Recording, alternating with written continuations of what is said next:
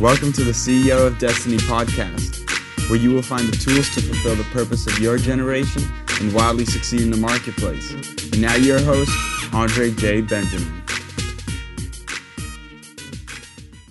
Can you think of any either teachers, instructors, or role models that saw basically this dormant gold that was in you in some form and was able to call it out in your formative years? Was there ever any instructors that you recommended, that you recognized and was like, man, they actually see more in me than what I'm giving off? Because like you said, there was a lot of external pressures and, misinterpretations, and just like you said, the sinfulness and the brokenness of people to make fun of, and all this stupid stuff that people do they're very cruel in school. It's just real. But I feel like that's the real gladiator school. So I don't know about all this. I think it was the comedian Chris Rock that said, if we get rid of all the bullies, there won't be any companies, because they become these arch villains or whatever. So can you think of any instructors that were able to call out gold in you?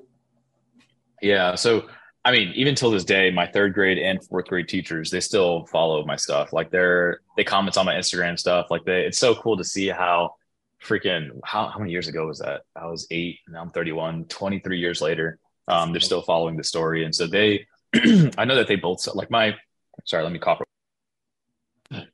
My third grade teacher had put me in fifth grade math. And so so she knew that I was gifted in that way.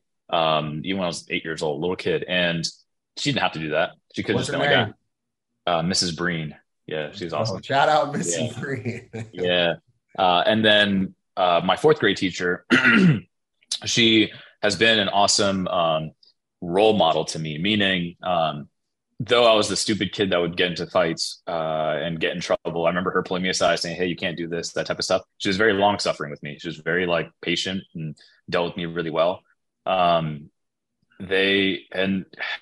were other teachers along the way that gave me opportunities as far as putting me in allowing me to take the gifted test, and then I aced it, and then I would get into the gifted classes. I don't think that any of the other ones really did a ton as far as just knowing that this is they didn't have any sort of conviction around me in particular, except for my third and fourth grade teachers did. And then also in undergrad, my physics teacher, why am I blanking on his name? I remember his face. He was such a, literally if I read them, I'm oh, literally that was his name.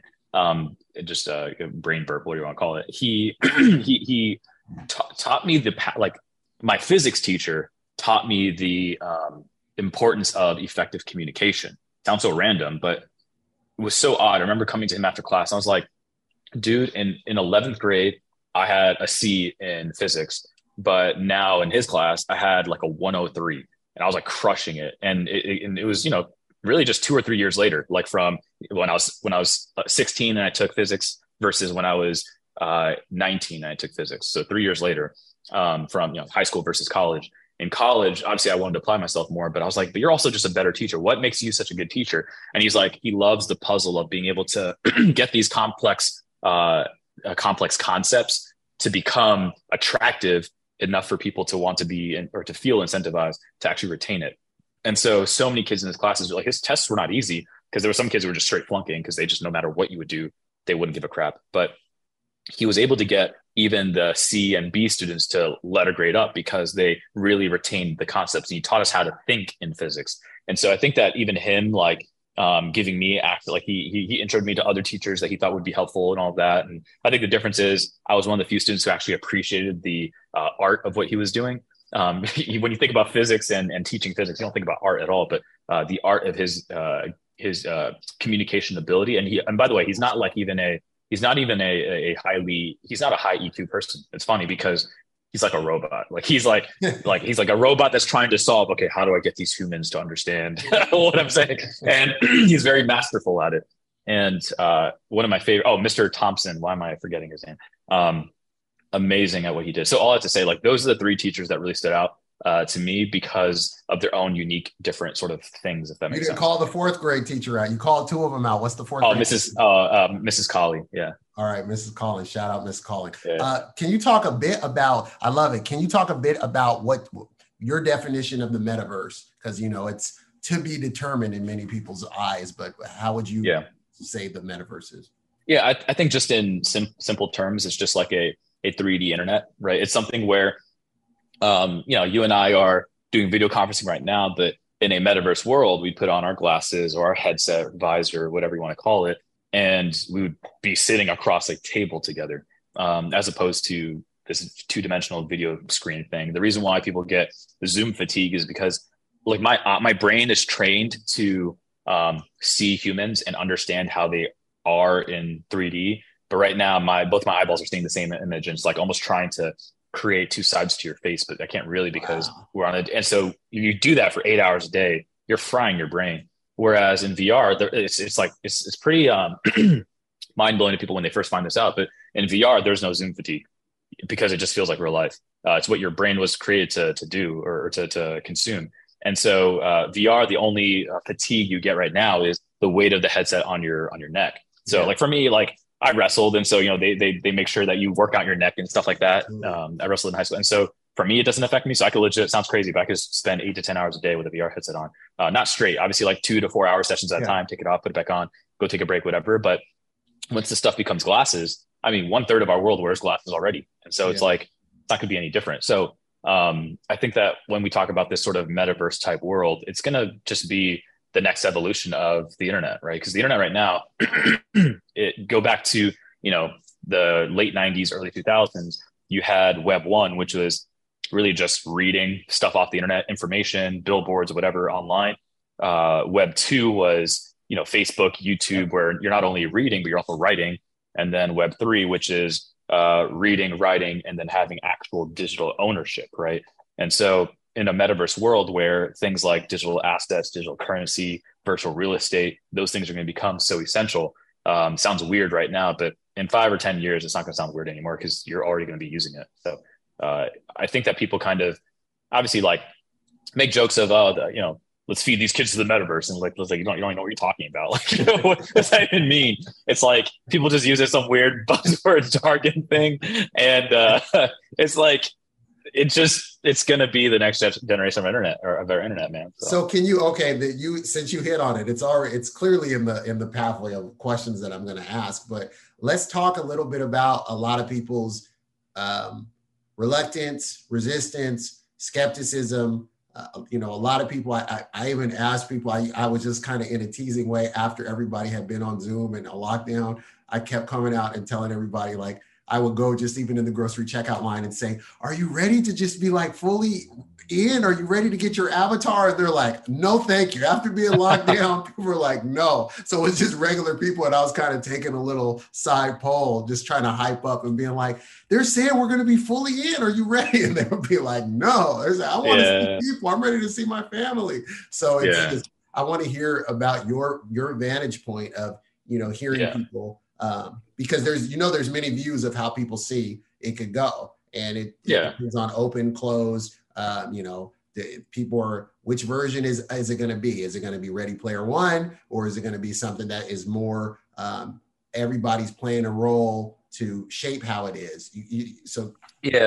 I mean, I think the thing is, like, because we don't live multiple lifetimes, we don't have as much pattern recognition as we probably should. Meaning, like, you probably heard that phrase that history doesn't necessarily repeat itself, but it rhymes, right? And so we've seen these patterns before. If you just read a little bit of history in regards to in the early 1900s, where newspapers were a thing that like everyone was getting, it's like, okay, well, this person won't get their face out of the newspaper. And it's like, this technology is, crushing our next generation. And it's like, you fast forward to the gaming, the Sega Genesis or the GameCube or the desktop computer, whatever. These kids, they have their screens, they're glued to their screens, and then you have the iPhone, same thing, and then now VR or whatever. But it's funny because think about how the older generation actually adopts the same thing. They're just lagged behind. So, do you know of your grandparents that probably read the newspaper? Do you know of your parents who probably use computers now? Yeah. Do you know of your generation who uses smartphones now and your kids who are now using VR? Well, all of that's going to level up soon in the next generation anyway. And so all that to say, like, people can always be intimidated, resistant, whatever, to all of this, but they're going to end up adopting it anyway. And so the reason why that happens is because all of these tech giants are financially incentivized to figure out how do we build a product that people do adopt and do love. Like if people say, oh yeah, I'm never going to use that thing. If Facebook takes note and Apple takes note and they make sure that if you're saying that now, okay, well, what version of this can I build so that you do adopt it? And people don't realize that more than they think, they're actually a product of the environment, meaning, so I don't know, let's say 25 years ago, before there was a Facebook, right? Or say 20 years ago, when MySpace and Friendster first came out, I'm sure a bunch of parents are like, why are you wasting your time on that thing? And then Facebook came out and my parents would say, yo, get off of that thing. Fast forward to today, my mom uses Facebook way more than I ever do. I log into Facebook maybe once every 2-3 weeks. My mom uses it every single day, and she uses WhatsApp every single day. Both of those are owned by Zuckerberg. So it's funny because, again, like, we can be resistant to it like my mom was 20 years ago. But again, those tech giants are financially incentivized to figure out how to create a metaverse that is compelling, because if Facebook doesn't figure it out, Apple will, and Facebook doesn't want Apple to. Facebook wants to figure it out first. Likewise, if Apple doesn't figure it out, Facebook will, and Apple doesn't want Facebook to. So they are financially incentivized to compete to figure out how do we get even more user engagement, because all of them believe deep down that a more immersive version of this Zoom meeting is going to be way more successful than just Zoom. Zoom is not going to be the way that people are going to use everything. So what is exciting about, so talk about immerse and kind of also talk about what's exciting about it. Thank you for listening to today's episode. Do us a favor. If this was useful in any way for you, please go to iTunes and leave us a review. Reviews will allow others to easily discover the podcast. If you'd like more information and to receive a free download, rediscover your destiny, go to ceofdestiny.com. Thanks again, and tune in next time.